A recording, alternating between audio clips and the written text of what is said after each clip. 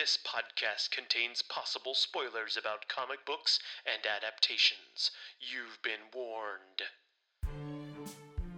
Why so serious? Let's put a smile on that face. Is it me, or is it getting crazier out there? Oh, what the heck, I'll laugh anyway. I have a feeling this issue is going to be funny. Welcome to Comic Book Keepers.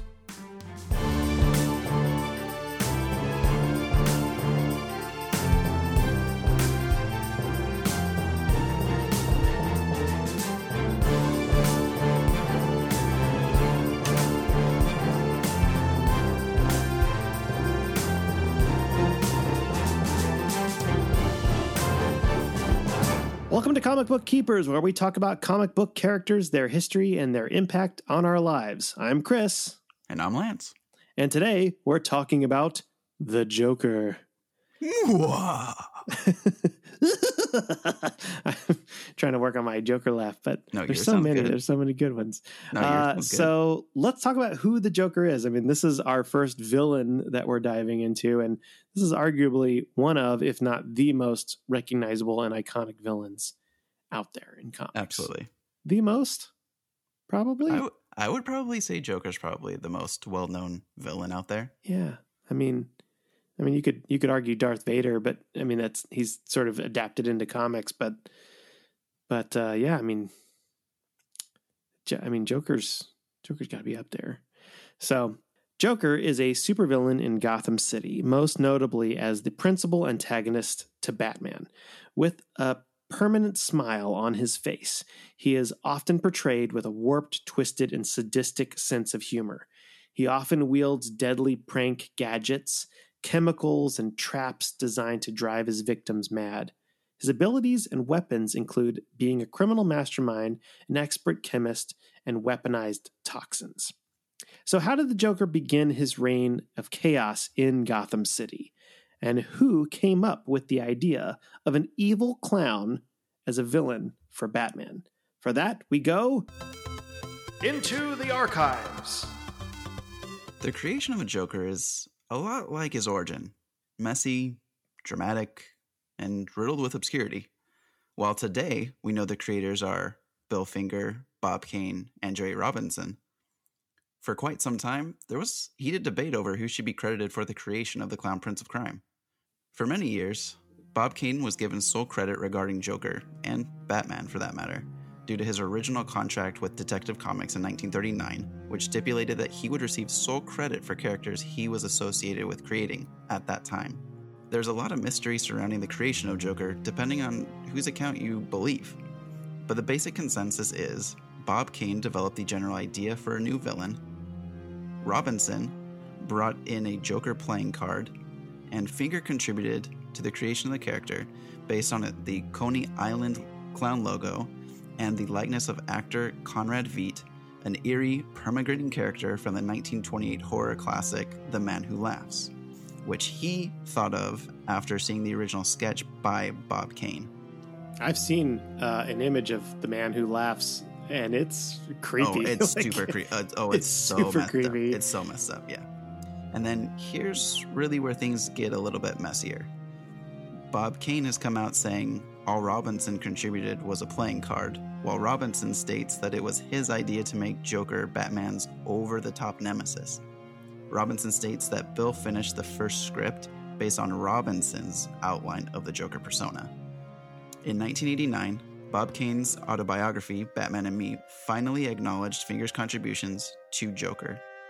But it wasn't until 1994 that Kane came out saying that Finger should receive co-credit for the Joker.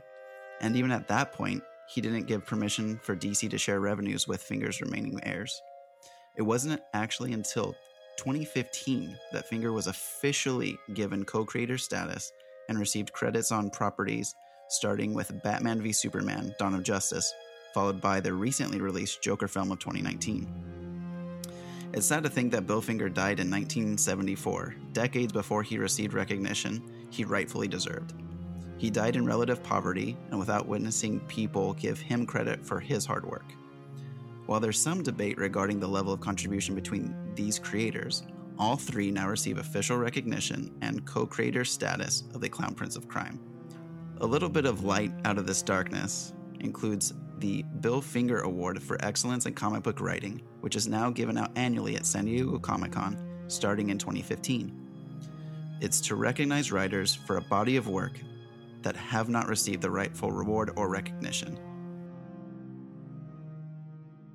Now that we've figured out who created the Joker, or at least kind of figured out what's going on in those muddy waters, the Joker first appeared in Batman issue 1 in 1940, with a cover date of March, but was actually published in April. Originally, Joker was a psychotic killer who goes on multiple killing sprees utilizing his venom poison, leaving his victims with exaggerated and disturbing toothy grins. Joker was intended to be killed off in Batman issue 2 after being stabbed in the heart during an altercation with Batman, but editor at the time, Whitney Ellsworth, wanted the Joker to survive the encounter to reappear in future issues. So just like the Shredder, he was killed off in the first issue, and then they were like, wait, no, this guy's good. Let's bring him back. They're like, maybe we shouldn't get rid of this character that we've developed thoroughly for a long period of time. But it turns out that it was a good thing that he was saved, because the Joker went on to appear in 9 of Batman's first 12 issues.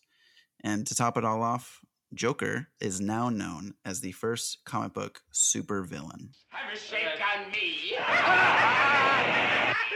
A joke a day keeps the gloom away. Now let's learn a little bit more about the character. As far as aliases, Joker actually has quite a few, both in comics and in adapted media. A lot of people have referred to him as the Clown. Of course, there's the Clown Prince of Crime. Originally, in some adaptations, he was known as the Red Hood. They used the name Jack Napier in Tim Burton's 1989 Batman movie. And it was also used in an alternate universe timeline. They used that Jack Napier name in Batman the White Knight. In the 2019 movie, he was known as Arthur Fleck. And in the Gotham TV show, the idea of the Joker, although never specifically implied or named Joker, was actually twins named Jeremiah and Jerome Valeska. I never watched Gotham, but I heard it was weird. In one alternate timeline from the Flash comic storyline, Flashpoint, Joker was actually Martha Wayne. So Joker has been many different people, and I think he probably likes it that way. There isn't really a concrete or a in continuity, this is exactly who he was, and this is what his name was. There's a little bit of, just like his origin, there's a little bit of muddiness to that. There's even an episode of Batman the Animated Series where in a newspaper it says Joker's name is Jack Napier. And so a lot of people consider Batman the Animated Series to be part of canon, but it's in there in one of the episodes. Interesting. Mm-hmm. In interviews, Jerry Robinson said he never intended there to be a real name. The mystery is what makes the Joker so appealing 80 years later after his inception. As soon as we know his origin, the fear that he cultivates kind of goes away because you're scared of what you don't know. But as soon as we know it, it's like, oh, he's just a guy. He primarily operates out of Gotham City, although in some comics he's been known to pop up here and there, but Gotham is pretty much his haunting grounds. His job is he is a criminal mastermind or a supervillain, but formally he has been known to be a stand-up comic, maybe a chemical lab assistant, or worked in a chemical lab of some kind. Affiliations, he has been a member of the Injustice League, the Injustice Gang, and also the Legion of Doom. And his main supporting characters, aside from a lot of thugs and that sort of thing, is Harley Quinn, was his kind of sidekick, and she thought was a partner, but he kind of considered her a sidekick. And antagonists, well, there's a lot of people that fight the Joker. You have Batman, Robin, Nightwing, Batgirl, Commissioner Gordon, Superman, Wonder Woman, the Justice League, and assorted DC heroes. So I just kind of lumped everybody in there because, hey, it'd be fun to have the Joker in a storyline. So just like Wolverine in Marvel Comics, the Joker gets around. He's popular for a reason. He draws in readers. Popular. So you want readers, you throw them into your DC storyline. Yeah, I feel like the Joker is a perfect hero. I feel like the Joker is the perfect hero if you fall on one side or the other. Yeah, that's true. I feel like the Joker is the perfect villain for 2020 because this year has just been chaos and kind of everything has been really weird and timelines have been weird and life has just been off. And I feel like the Joker kind of represents this year in a lot of ways because he operates from that sort of fly by the seat of your pants chaos and madness. And I think he would kind of thrive in this environment. But yeah. We'll just call 2020 the year of the Joker. Yeah.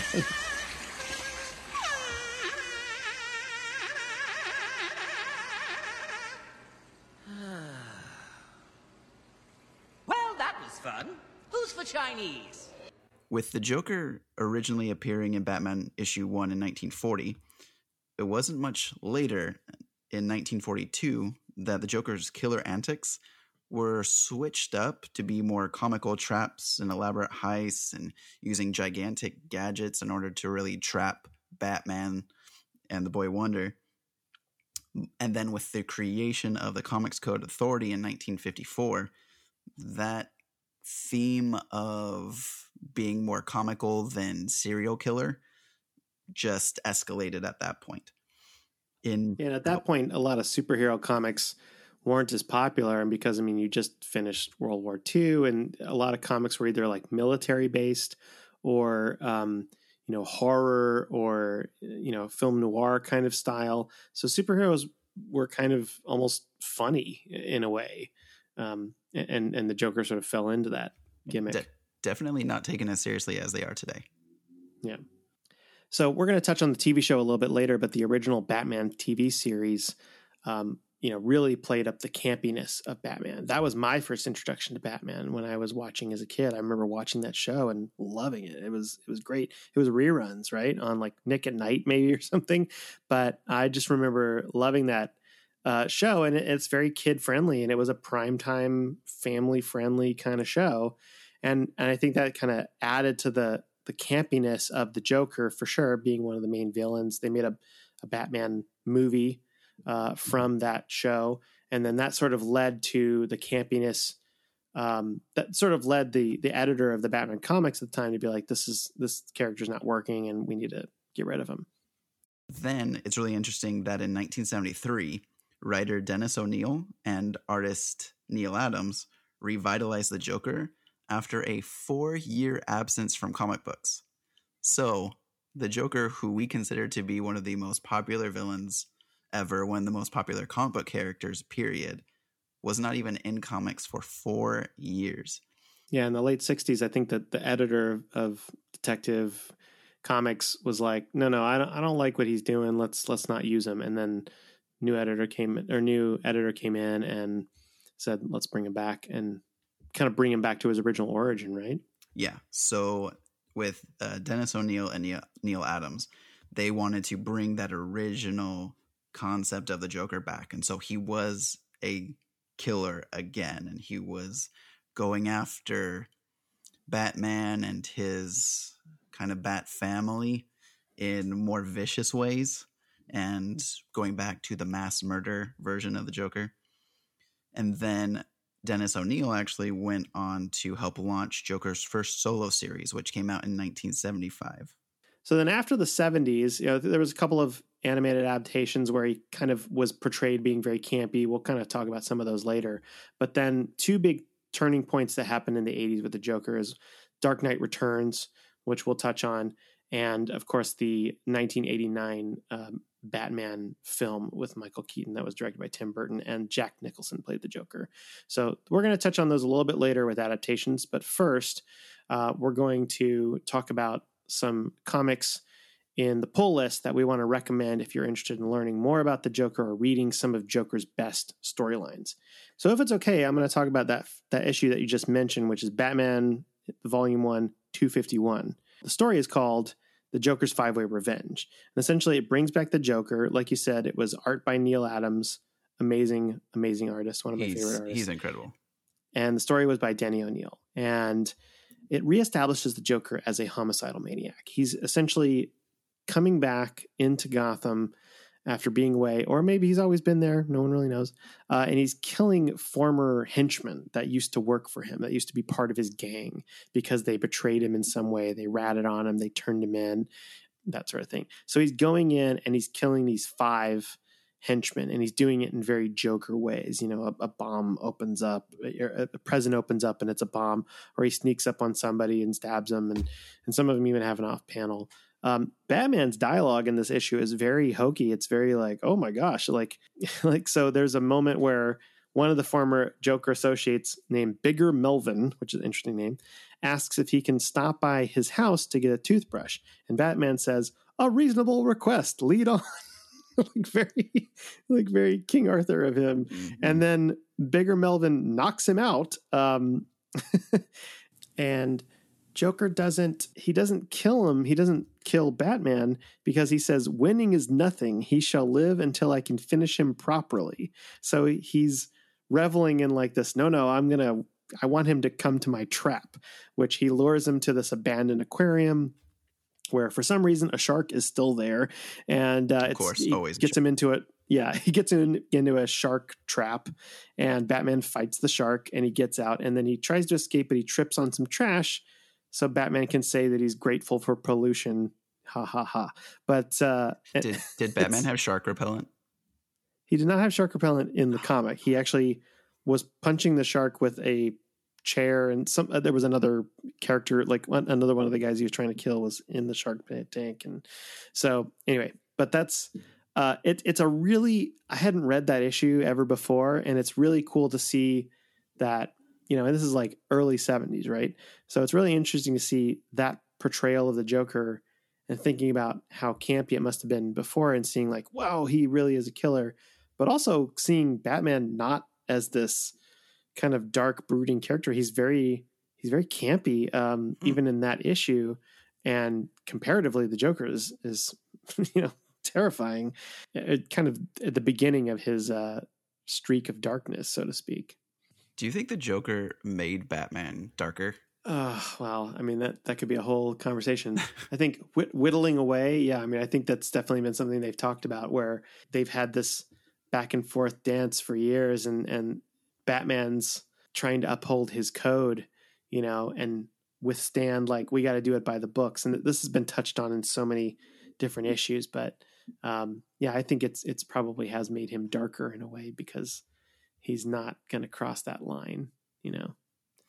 Funny you mentioning going back and forth and crossing the line. My first recommendation is the classic Batman the Killing Joke, which came out in 1988 from writer Alan Moore and artist Brian Boland.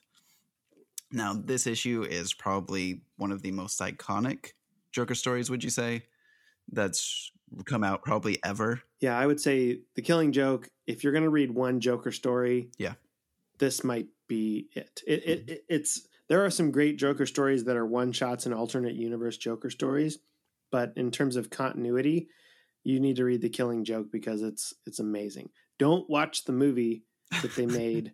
It's not good. It's weird. There's some weird stuff that happens. Poor Barbara. Yeah, poor Barbara. Poor Batgirl. Yeah, just read The Killing Joke. Yeah, just read The Killing Joke. It's a really great story.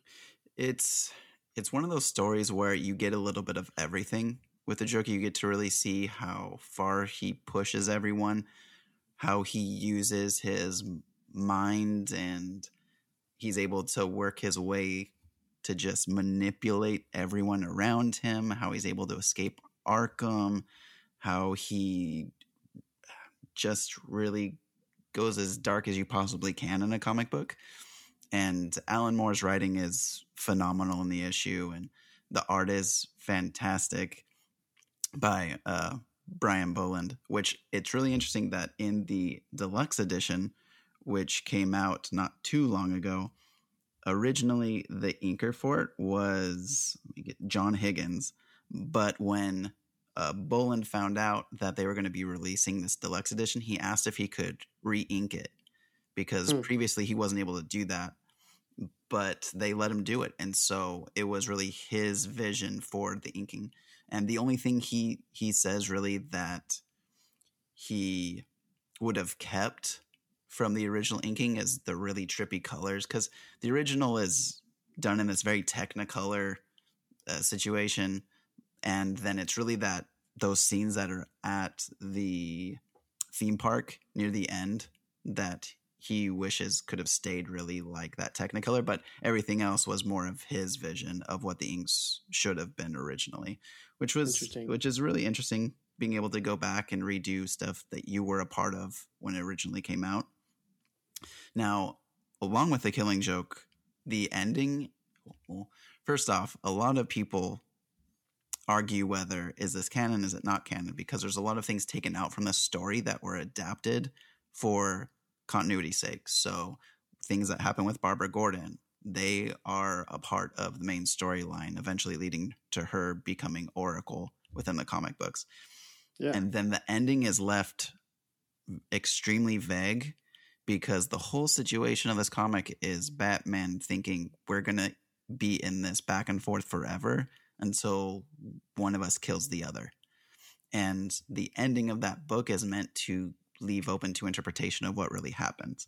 And even within the end of that deluxe edition, artist Brian Boland says, at the end of my writing, I'm going to address what really happened at the end. And as he's about to say what happened at the end, it just goes ...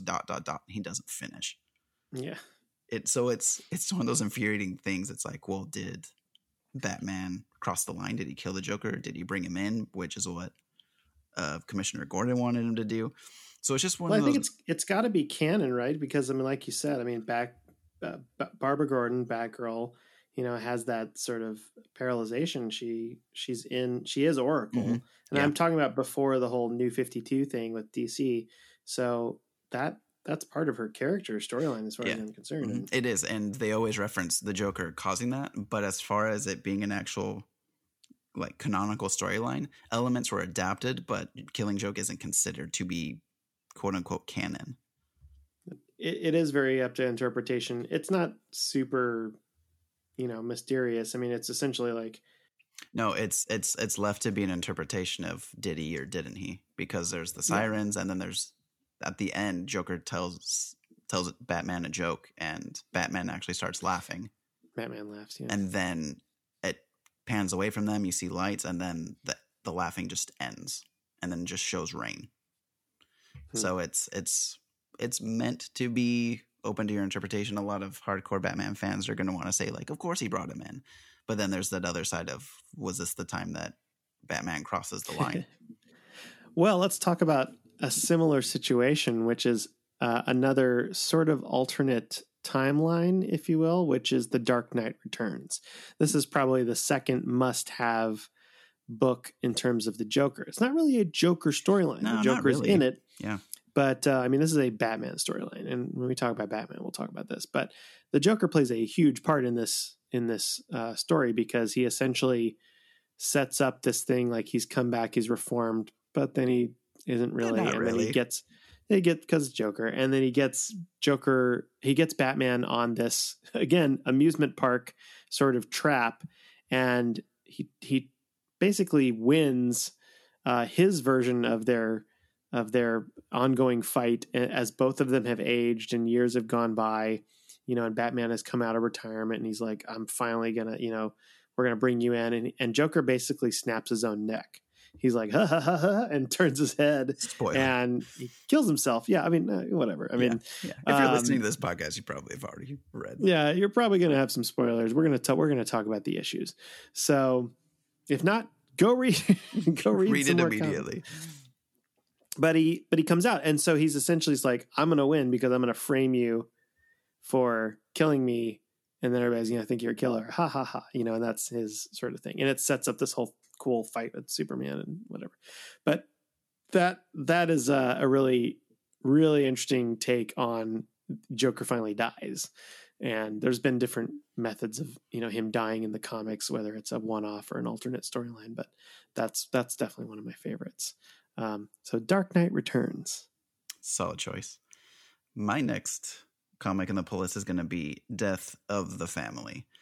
Now there are multiple storylines with a similar title, but with Death of the Family, this is written by Scott Snyder and illustrated by Greg Capullo. Scott Snyder has been absolutely crushing it lately with the comic book storylines for DC, and this story is no different. You really get to see how obsessed the Joker is with the whole Bat family and really messing with every single one of them. The storyline is so unbelievably good and bringing everyone from the Bat family in together, including one of my personal favorite characters, Jason Todd's Red Hood, which is probably, aside from maybe Batman Beyond and obviously Batman himself, is probably my favorite member of the Bat family. But it is a twisted story. There is some dark stuff in here. This one of the craziest things that will ever be in comic books is the Joker literally has cut his own face off, and then he steals it from the precinct to then sew it or staple it into his own face. And it's not for the faint of heart, I will say. Like, I was reading this and because I was like, oh, he's coming back, let's like, yeah, it is. It's weird. It's kind of, I mean, it's not for kids, to read this, and no, it's nightmare fuel for sure. So just be aware of that.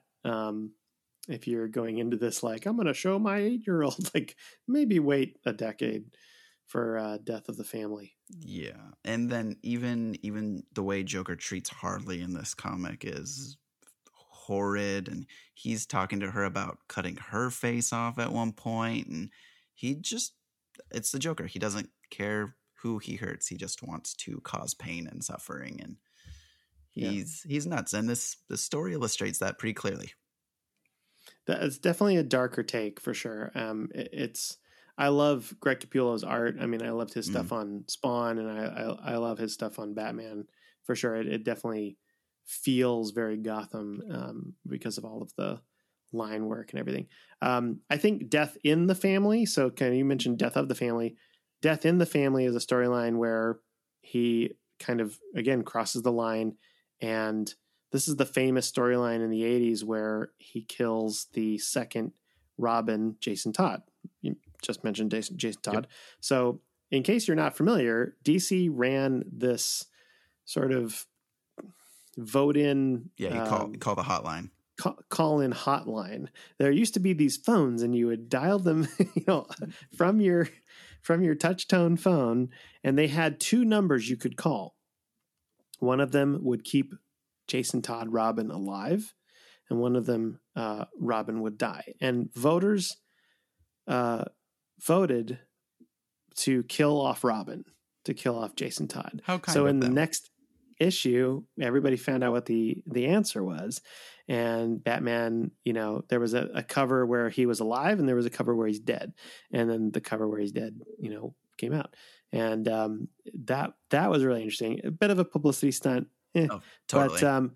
But that Jason Todd Robin, outfit, that kind of is in the Batcave is an item that, kind of an iconic image that we see in years after that moment, and then even before Red Hood and all that stuff happens, like it's a really interesting, like, it definitely haunts him. And I think that in the Batman mythos, it kind of shows like how, Joker is definitely having an effect on Batman. That is a checkpoint or a landmark in their relationship where he's like, hey, remember this? I crossed that line. Yeah. It is. They even pay a little homage to it in is it Batman versus Superman? Or where you see the graffiti on the Robin costume in the Batcave. Yeah.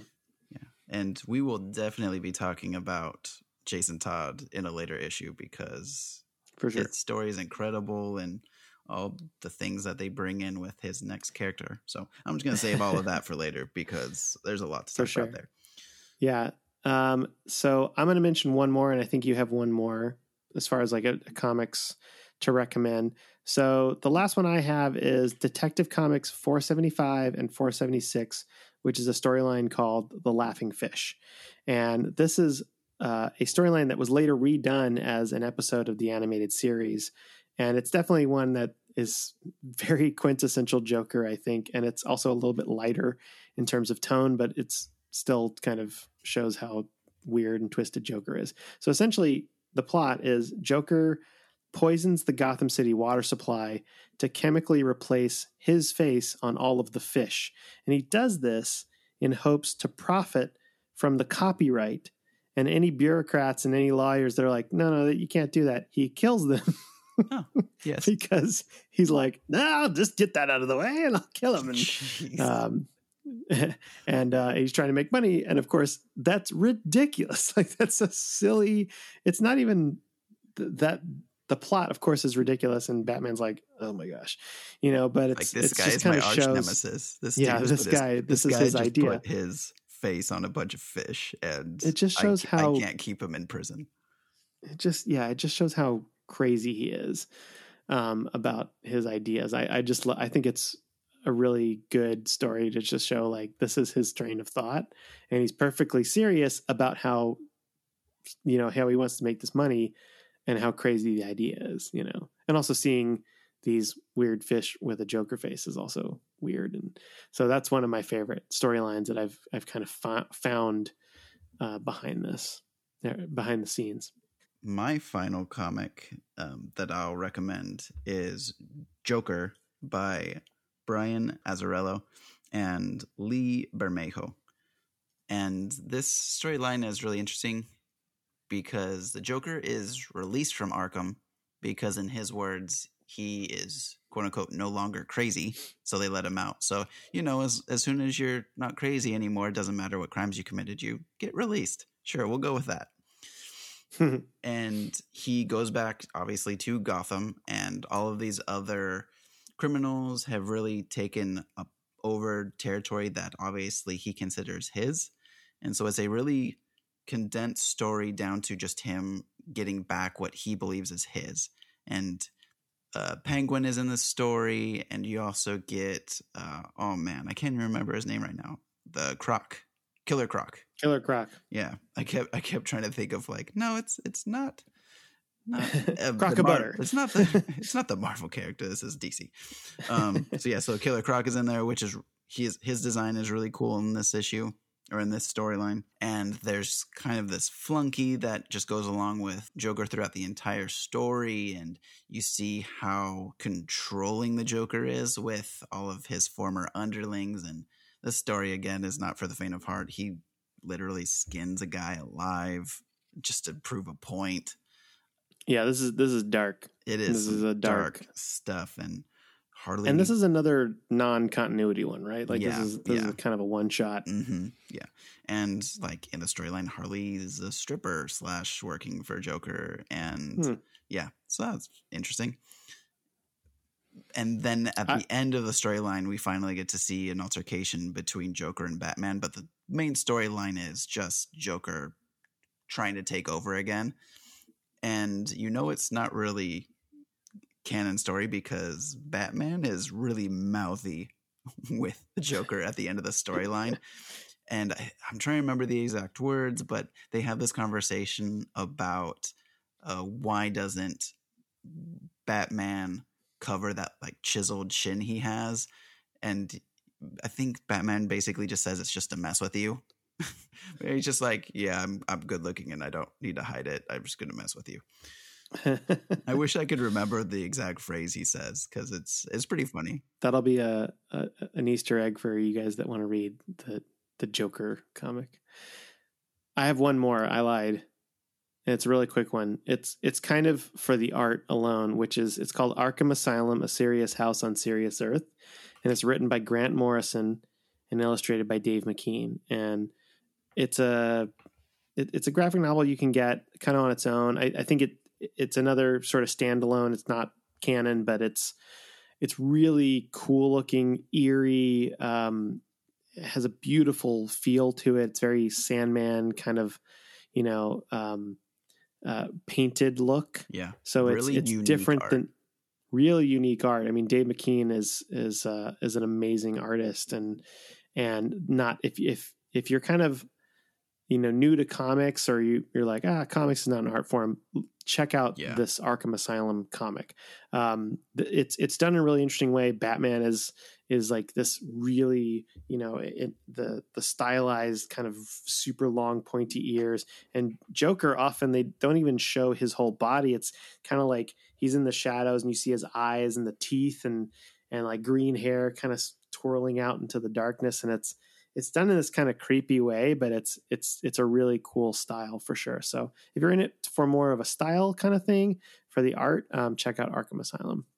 So I think that's all of our recommendations for the pull list. Should we take a little break? Let's take a break.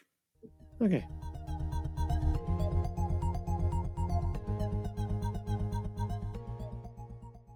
In a world of utter randomness, one podcast stood out from the bunch. And it was The Amazing World of Talking Shiz. Sorry, I had to clear my throat there. It's just mainly randomness. And focus is definitely not being not focused on at all. No. Our podcast is definitely no theme at all. It's literally random and talk about literally everything and throwing in random jokes at any given time. Yeah. We're on Spotify, Apple, and Google Podcasts. So go ahead, tune in. New episodes weekly. And we're international. Yes. Very well. So tune in.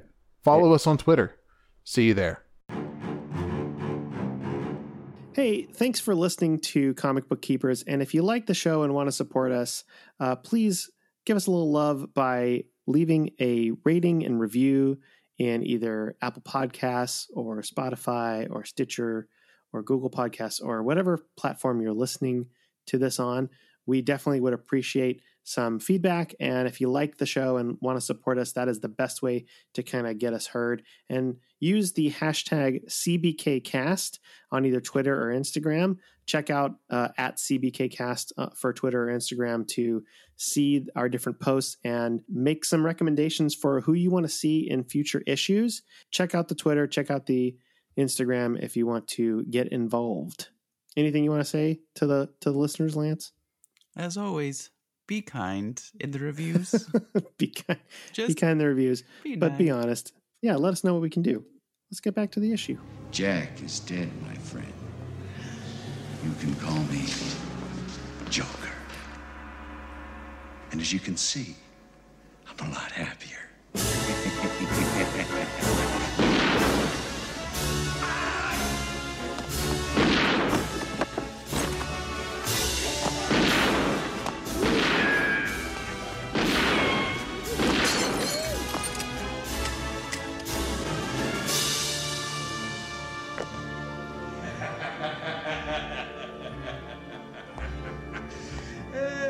What a day. Let's talk about adaptations of the Joker. There have been many, and arguably there have been better ones than not. So we're going to kind of go down briefly. I'm going to try to mention as many kind of an overview as I can, and then we're going to have a little discussion about maybe our favorites. So first of all, movies. There have been 5 movie adaptations of the Joker. There's the 1966 Batman, Cesar Romero, Tim Burton's Batman, Jack Nicholson, The Dark Knight, Heath Ledger, Suicide Squad Joker, Jared Leto, and most recently 2019's Joker, which was Joaquin Phoenix. So those are our movies. There have been 2 live-action TV shows portraying the Joker. The most notable is the 1960s Batman, Cesar Romero, and which was on for a couple of seasons. The other one, which is kind of maybe not even a portrayal, was Gotham. This is the kind of centering on Jim Gordon and the early years of Batman, Bruce Wayne growing up, but was about Commissioner Gordon, Jim Gordon, and it features many, many early adaptations of Batman's Rogues Gallery. I didn't watch a lot of Gotham. I maybe saw bits and pieces here and there, and I just read up on it and saw some stuff.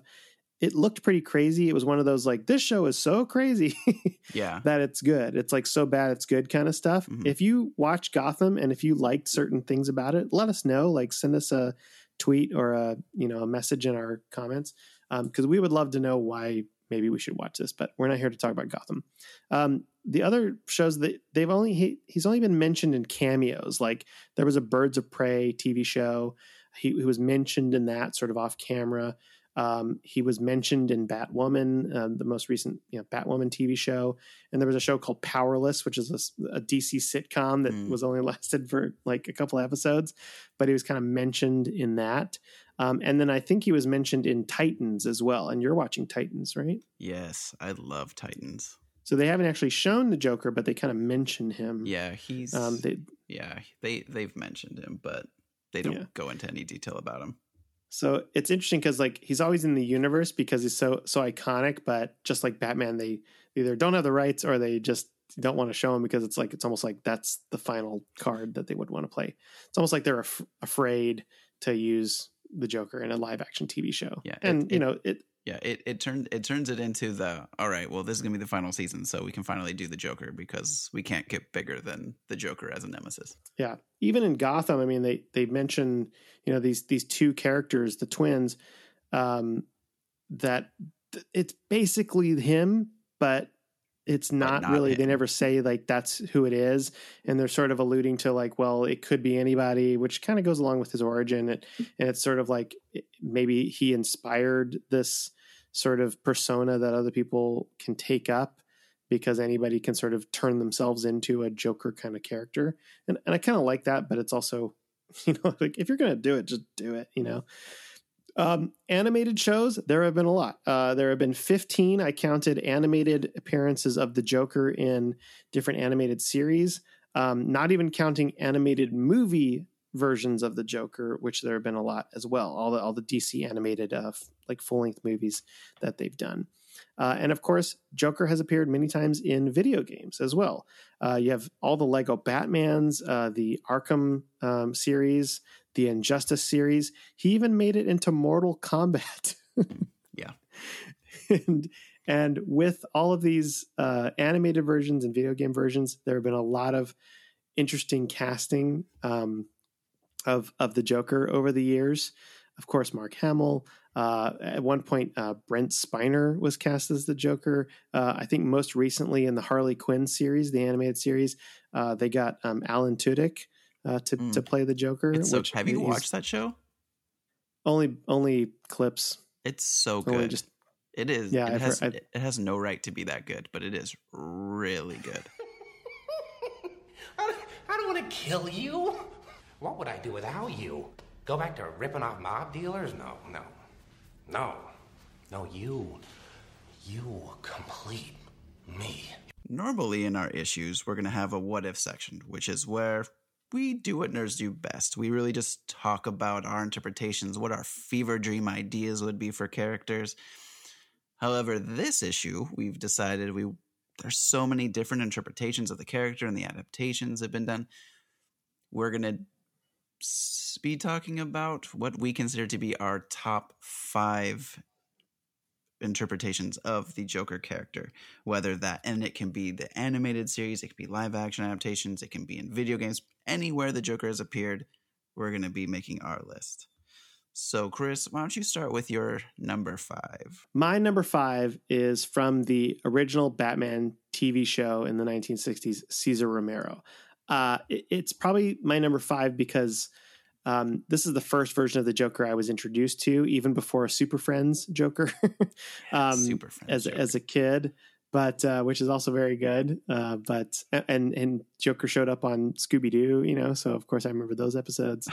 But Cesar Romero, I think, just perfectly embodies the Joker character in that universe, in that campy Batman universe. And it's so good. And he kind of makes it. I think if the Joker didn't exist in that show, it wouldn't work. But the fact that the Joker sort of sets the stage that I can be crazy and talk like this, then all of the other villains can kind of do the same thing because you have this insane character that makes elaborate traps and even sort of sets the stage for the campiness of Batman and Robin just being the way they are. But I love Cesar Romero. Even though he refused to shave his mustache and there's white paint over the mustache, it makes it so better because better. It's like this is a portrayal of this clown character. And it's this idea that, wow, this dude's so crazy. He just paints his mustache. Yeah. So Cesar Romero, number 5. You will be surprised to hear that Cesar Romero is also my number 5 Joker. I remember watching reruns of 66 Batman with my dad and just watching Cesar Romero, and I would remember just being transfixed on his character. One, because I kept thinking, does he have a mustache? And then secondly, he was just so over the top and goofy and silly. And he's so animated. It was unbelievable. The man was like a cartoon. He was all over the place. Yeah, it's really just fun to watch that version of the Joker. And if you haven't ever seen it, at least watch the 66 version, like movie, because you get to see some fun Cesar Romero in that. Let's have you do number 4. My number 4 is Jack Nicholson in Batman, the 1989 film. All right. Jack Nicholson was brilliant in this portrayal. He's over the top at times, but it was one of those first times where a comic book character was taken a little bit more seriously. It led to a lot of other more serious interpretations of the character on screen, but we get to see a really cold, psychotic, more of like mobster leader. He wasn't really a mobster, but he was just in charge of these thugs and just was running all kinds of craziness throughout the city. But it was the fact that Jack Nicholson was willing to take on the role of a clown in a film, and then obviously being opposite Michael Keaton doesn't hurt either. But just their back and forth was just really fun to watch on screen, and seeing what a actor of that caliber could do for this character. Yes. All right. Well, my number 4 is Zach Galifianakis in Lego Batman. Oh, jeez. And let me tell you why. Please tell me why. Because, okay, so I've watched Lego Batman several times with my son. He kind of went through a fascination with it. And, at first I was like, okay, this is a fun version of the Joker. But the reason I like it is because his portrayal is, and the Joker character in the movie, his whole thing is like, Batman, why doesn't Batman love me? And what, he even has a line of like, I'm your arch nemesis, and Batman's like, I don't care about you. Like, he kind of doesn't give Joker the credit of saying like, I don't really need you. I don't need anybody.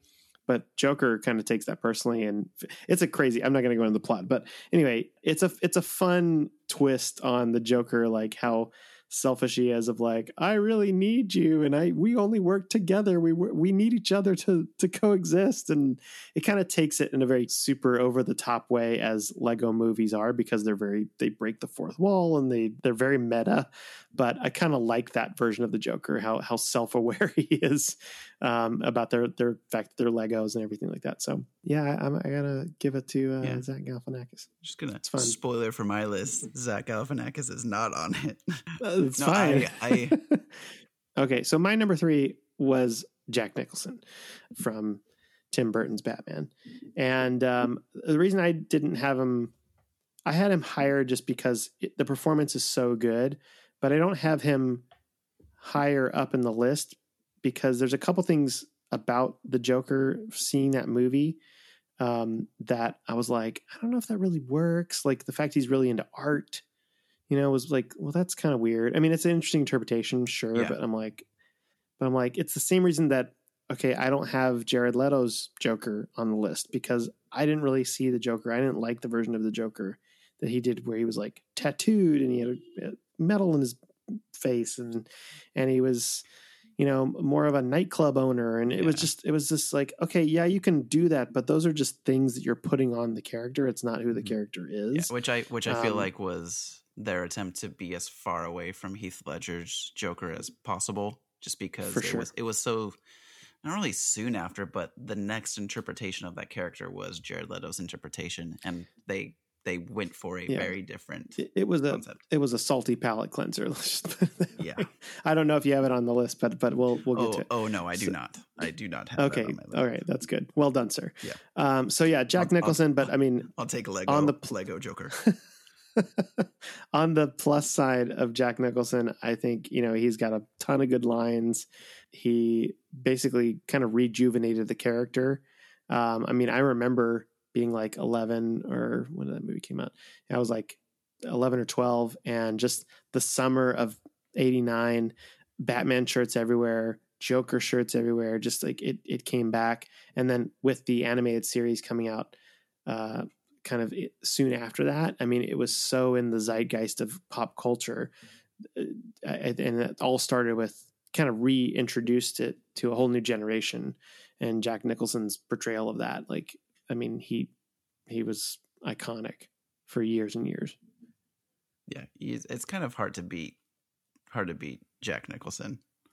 He's not the top of the list. He's not the top of my list. It's hard to beat him. Who beat him. Who is your number 3? My number 3 is Joaquin Phoenix for 2019's Joker. The only reason he's probably not higher up on the list is because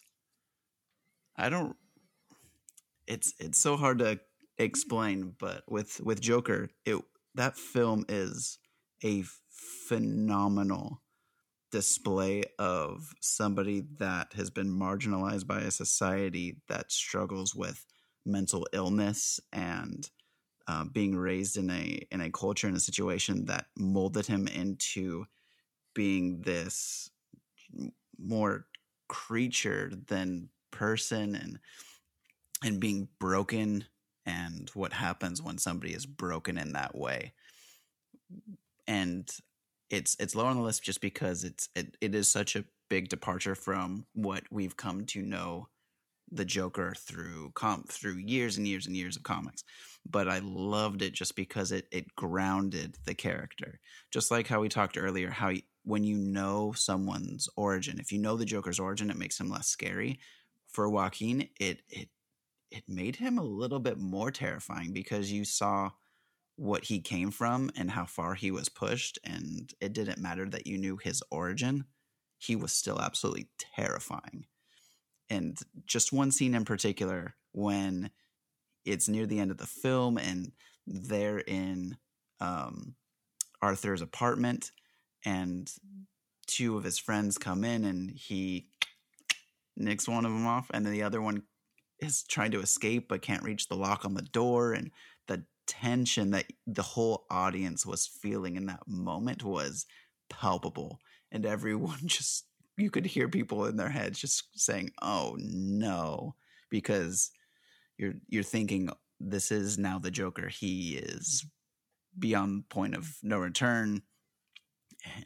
But Joaquin's portrayal and just his physicality in that film and the way he spoke and moved, it was unbelievable. Yeah. And it shows because he won the Oscar for it. So. All right. Well, why don't you share your number 2? For my number 2, I got to go with Mark Hamill from Batman the Animated Series. When I think of Joker, period, the first thing that pops into my head is Mark Hamill's laugh. And it's kind of hard to beat that just because growing up and having watched the animated series daily when I was younger, and just really getting to know these characters and the phenomenal cast of voice actors that the show had, and how it wasn't afraid to dive into darker themes, and the action was really well done.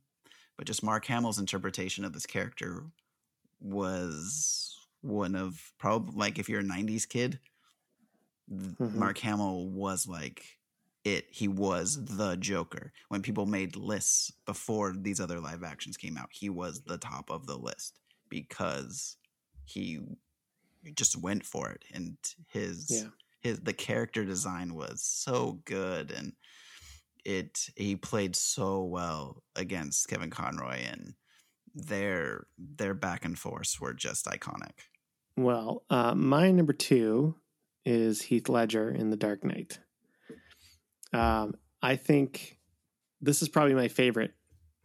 Well, this is my favorite live action portrayal of the Joker, because I think he just embodies the chaos and the sort of he embodies the chaos and the unpredictability of the Joker, and how he's not in it for the money. He's not in it for any kind of fame. He's in it to see what happens. It's this psychological experiment, and there's so many things in that where it's just barely, gimmicky, because there's clearly a lot of setup and a lot of these traps, like the bombs on the boats, and the trap where, you have to choose one of the people that you want to save. I mean, there's a lot of setup in all these things, but it's also, he's playing and toying with people's minds and emotions, and he gets off on it. Like, I just love that version of the character. And I think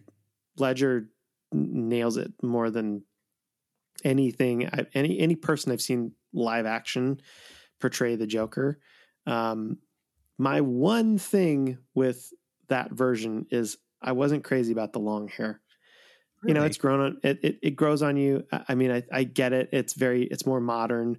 I like the design of just a little bit more of a cropped haircut. I don't like the long stringy hair, green hair version of that, but I'm willing to look over that because the performance is so good. And just like how did I get these scars? And it's different every time. And which goes back to how great like the comics would be throwing in. He doesn't even remember at sometimes what his real origin was. He doesn't remember. Yeah. But I love a couple lines from, that he has Heath Ledger, who also won the Oscar, by the way.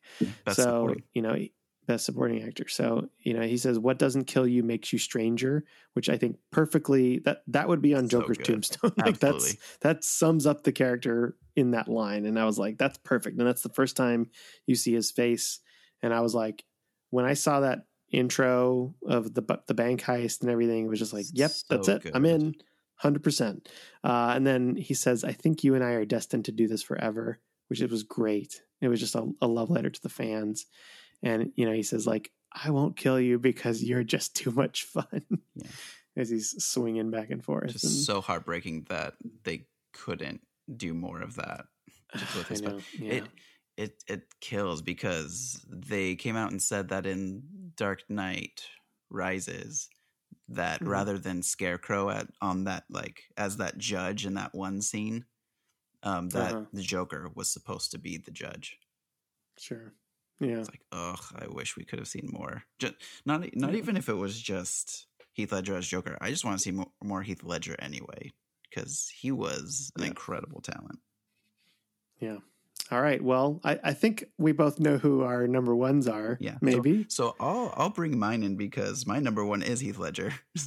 Sure. So just kind of going continuing off of the conversation, because there's so many moments. You already brought up the lines that he said, and "Why So Serious" is one of those things that people just say in conversation. He gave such a good performance that it just became part of everyday vernacular. And I loved his character design. I thought, like, having the longer hair, I enjoyed it because it was a little bit different than what I was used to, but not too far out there. I loved the way he had put the makeup on, so it was half rubbing off. The way he carried himself, being, do we take this character seriously? Do we not? Going from being really comedic one second to being completely off the charts, angry the next, to flipping back, just releasing this bipolar personality. The pencil bit was one of the craziest things I've ever seen associated with a Batman film, probably any film. Yeah. Where the magic trick. If you watch it, he never really stands up straight, and like he has this kind of hunched, he kind of has his head down. And when he plays the cop, when he's like in disguise as the cop, that's the only time you really see him where his back is straight. And like every time he's the Joker, he's kind of like, he's got this kind of hunched shoulders rounded sort of look, and rounded shoulders, a little hunched over. Yeah, it's so good. The lip smacking, you already brought up the changing the storyline with his scars, and just that first scene where he walks in to the fundraiser for Harvey Dent, and how everyone was really seeing him for the first time, because Michael Caine was supposed to have a line as soon as he walked in, but he was so taken by Ledger that he forgot his line, and then they just left it like that because the stare Michael Caine gives was better than the line that they had prepped. Yeah, awesome. And the interaction between I love this performance, and I've watched this movie so many times. So that same scene at that fundraiser for Dent when he grabs Rachel, and it's Maggie Gyllenhaal, right? Mm-hmm. Yep. She later on spoke about how they didn't really prep that interaction, and so when he like grabs her and is talking about making her smile, her reaction is real because she is freaked out by what Ledger's doing because it wasn't practiced. Yeah. And so that level of character creation and evolution that he brought to it, it's phenomenal, and it's really sad that we don't get to see him do anything else, let alone this character. I mean, for a lot of people, it's their favorite comic book movie, and it's probably because of the Joker. Rightly so. Mm-hmm. It was something that I think it was a really cool moment too, because a lot of people doubted, like, wait, him? Like, why are they casting Heath Ledger? It doesn't make sense. And then they're like the Brokeback Mountain guy. When people saw it, it was just the biggest, haha, see, like it works. Yeah. And good for Christopher Nolan for just like kind of making that work. It was the same thing when they said Bale was going to be the next Batman. Like, yeah, right. Most of the time when somebody gets a role and people don't think they're good for it, it usually ends up being better than the people they think are good for it, which just proves that general population should not be in charge of choosing actors for roles. It should be an actual hiring department. They kind of know what they're doing. Yeah. Most of the time. Most of the time. So my number one, kind of no surprise, is Mark Hamill in Batman the Animated Series. Like you said, this is the Batman that I grew up with. I mean, I saw Jack Nicholson. We kind of talked about him, but the animated series of Batman made me love animation, and I'm an artist. So I saw the show and I was like, this is the most amazing thing I've ever seen. It's brilliant. And, Joker's not finished. Joker was not in the first episode, but when he's introduced, it's like, oh man, this is iconic. I mean, this is his design, like you said, is amazing. Even later on when it became, the Adventures of Batman and Robin, and in other versions, like he pops up in Superman and he pops up in Justice League and stuff like that. But like that's that iconic kind of, laugh and his portrayal, and Hamill just nails it. So there's 2 episodes.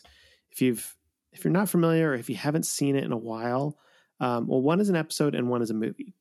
So Mad Love, which is a great story about Harley Quinn and Joker, but it's kind of is a really cool, one of my favorite episodes to rewatch, because it kind of shows Joker in a really psychotic light, in a funny light. The voice acting is so good in that, but also shows him getting really mad at Harley, and so it kind of goes through these different emotions. It had a lot of really good range for Mark Hamill. The other one is Joker in Batman Beyond: Return of the Joker, which is a movie that they made from Batman Beyond. But the reason this is the one, is I love what they do with this character, because it's essentially in the future, right? And they show that Joker has come back, and now he's facing Terry McGinnis, the Batman Beyond, and which is so good. Yeah, Will Friedle does such a good job with that character. Yeah. So, and this is a little spoilers for this movie, but I think it's one of my perfect encapsulations of this character, of like, this is how twisted he is. And you know what I'm going to say, right? Yeah. But Yeah. Oh, this movie's so good. It's so good. I almost don't want to say it, but I feel like I have to. Just say this now. If you haven't seen this film, skip forward a few minutes so it's not spoiled. Pause it, skip forward. So what Joker does is it kind of flashes back, and it shows that Joker essentially, in his last run-in with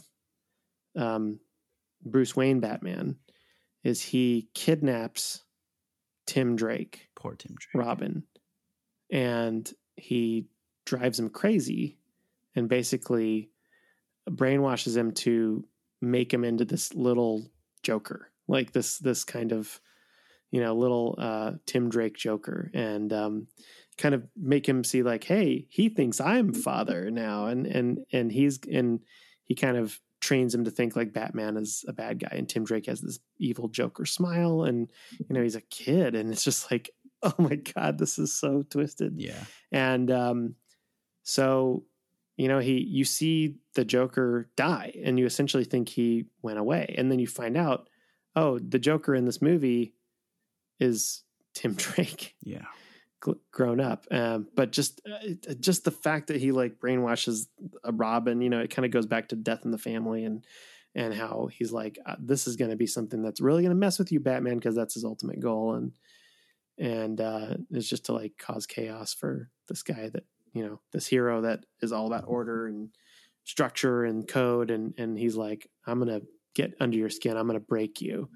And that's what I was like, oh man, like that did it for me. So yeah, kudos to Mark Hamill. And also, I mean, in the Arkham video games, I mean, like Mark Hamill's been, has been the Joker throughout the years. And every time I'm just like, it's like an old friend, like you come back to that laugh. And I mean, he's my favorite Joker for sure. Yeah, and you can definitely tell in other interpretations of the Joker in video games and in shows, most people try to do an interpretation of Mark Hamill. And some of them do a really good job, but it's like Mark Hamill's voice. Yeah. You can't beat it. It's so good. If you disagree, let us know in Twitter. Like let us know at CBKcast, who is your top 5 of the Joker? Like, how would you rank them? And what do you think about Joaquin Phoenix? What do you think about Heath Ledger? What do you think about Mark Hamill? What do you think about Zach Galifianakis? Are there any names that you would have put up there? Would you have put Alan Tudyk or Brent Spiner or other versions of the Joker? Jared Leto?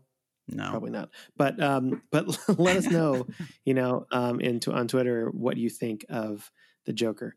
I think we've talked as much as we can about the Joker within our time.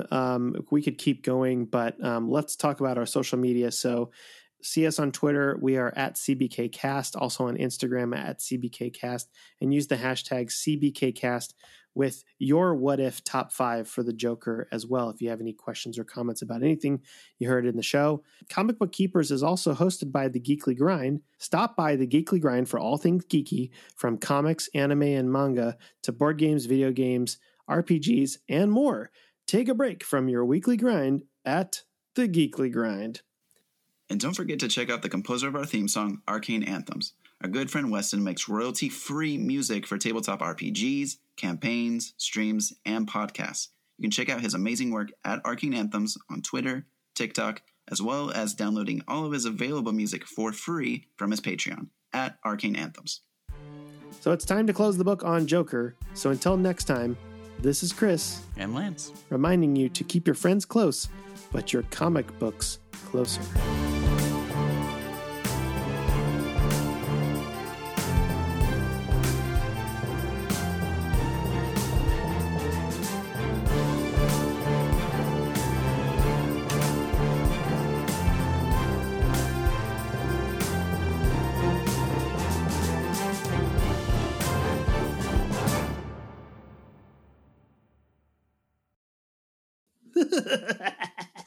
Yeah. It's what's the matter, Batman?